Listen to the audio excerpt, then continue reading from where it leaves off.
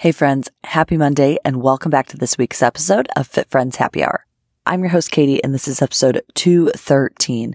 Now today I am recording to you live from, where am I? 29 Palms, Joshua Tree, California. I am yet again on another spontaneous road trip.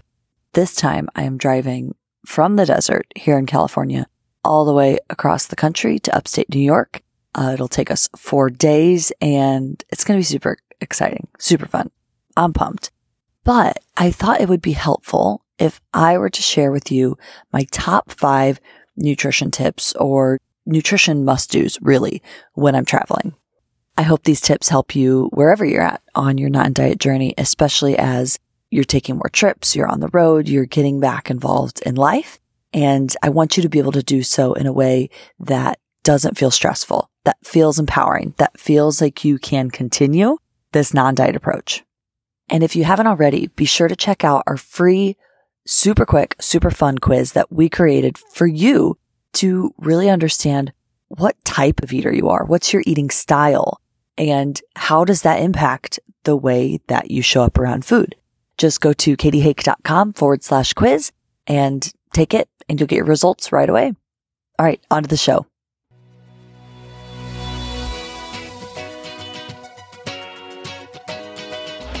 Welcome to Fit Friends Happy Hour, a podcast about all things nutrition, fitness, and life in your 20s and 30s, all from a non-diet lens. I'm your host, Katie Hake, and I'm a registered dietitian nutritionist and certified personal trainer.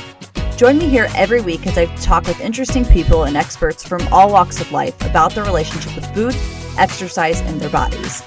I am on a mission to help you redefine the word fit, to help you stop quantifying and start living.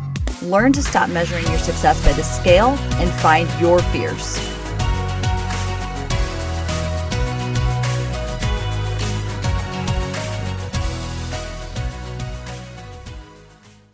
Probably one of my favorite things about a non-diet approach is the ability to be flexible, the ability to get asked to go on a spontaneous road trip and not think twice about really how it's going to impact my eating, my movement patterns. I mean, it doesn't create stress. I get to think about all the other amazing benefits of being able to do something like that, right? Because we only live once and we should take advantage of opportunities when they arise.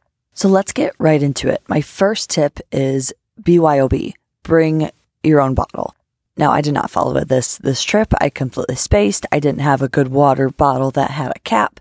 So I am not doing my part with the environment and I have been buying just large plastic bottles.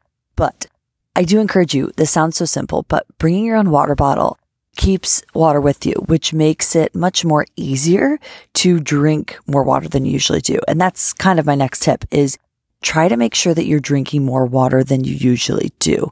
It's just going to help you feel hydrated. It's going to help your bowel movements much better. You know, let's say you are like me, you forget a bottle of water. You're not stopping by somewhere. Maybe you're probably going to stop somewhere for coffee. So ask for extra water and just try to drink more than you usually do. I promise it will help you to just feel better throughout your trip. My next tip number 2 is to eat regular meals. Now, depending on the type of trip that you're taking, it's likely that your routine is going to get thrown off, and that's okay.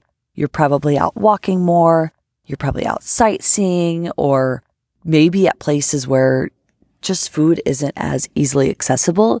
So try to make it a priority to not skip meals, which leads me to my tip 3, which is like, if number 2 doesn't work, go to part 3, is packing snacks. And no, not so that you can, air quotes, eat clean or stay on track, but you're going to be in situations when you travel that, at least I am sometimes, where the other person isn't hungry or logistically meal times get pushed back. So having snacks on hand allow you to honor your hunger in the moment or eat and have a snack if you know you're using that practical hunger where it's going to be a while till you get to that restaurant or whatever it looks like. So keeping things available like granola bars, protein bars, little trail mix snacks, nuts, dried fruit, gosh, I don't know, whatever sounds good to you, just easy snacks that you have can help you to relax a little bit, knowing that you do have access to some food and avoids you getting too low on that hunger scale or getting to the point of hunger where you're then eating in a way that feels chaotic. My fourth tip is a little bit of supplements. Now, nothing crazy, but for me personally, I do take vitamin C before I'm getting on an airplane. I take probiotic or make sure I'm eating foods that are rich in probiotics, and sometimes even electrolyte tabs like Liquid IV or Noon, if you've ever heard of those. I think I do have a discount code for Noon. I will put that in the show notes. But it's true that when we are around a lot of other people, let's say if you're going in an airplane or you're just traveling a lot, it is a possibility that you may catch a germ, you may catch a bug. With the probiotic, your bowel movements just tend to get out of whack when you're traveling. So taking something like that can help keep you regular, and that vitamin C can help kind of give you a little boost in your immune system before you get sick. That's the key, is you want to take it before you get sick. So for me, I just have these little packets that I will carry around with me. If I know I'm getting dehydrated, I didn't listen too well to tip number 1, I'll have one of those throughout the week or while I'm traveling, just to help me drink more, stay regular, and just feel better. And my last tip, tip number 5, is to just relax and live in the moment. I know that doesn't seem like a nutrition tip, but recognize that one meal is not going to make or break your health. It's not going to cause you heart disease because you ate the fries and a burger at lunch. So one of the joys of traveling is being able to experience food. And so if you can just take a moment to relax and recognize that in the grand scheme of things, if you get off your habits for a week, let's say you don't have access and you don't do structured exercise for a week or even longer, you're going to be okay. And the best thing that you can do when you get back is just get back to your routine and don't turn it into a diet, and just get back to doing the things that make you feel well. And I promise you will then be able to look back on your vacation, look back on your trip, and remember the moments, remember the memories, remember the experiences, and remember how, wow, you weren't focused on food or movement or calorie burn or all those different things that really take the joy out of life and suck the fun out of life and living. So I hope you found those tips helpful. I would love to hear from you.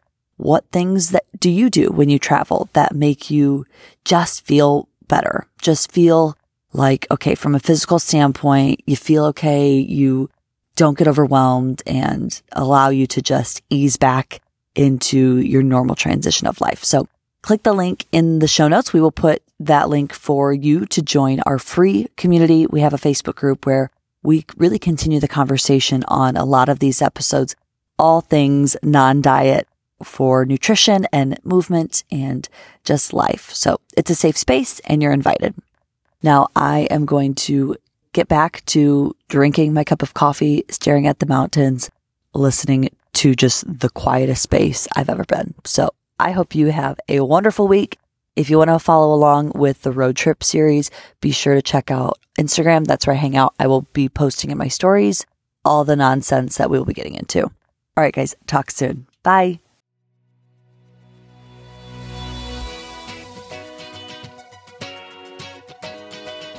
Thanks for listening to this episode of Fit Friends Happy Hour. If you liked this episode, don't forget to share it with a friend. You can subscribe to the podcast on Apple Podcasts or Stitcher. You can also find us on Instagram and Facebook at Fit Friends Happy Hour. Talk to you next time.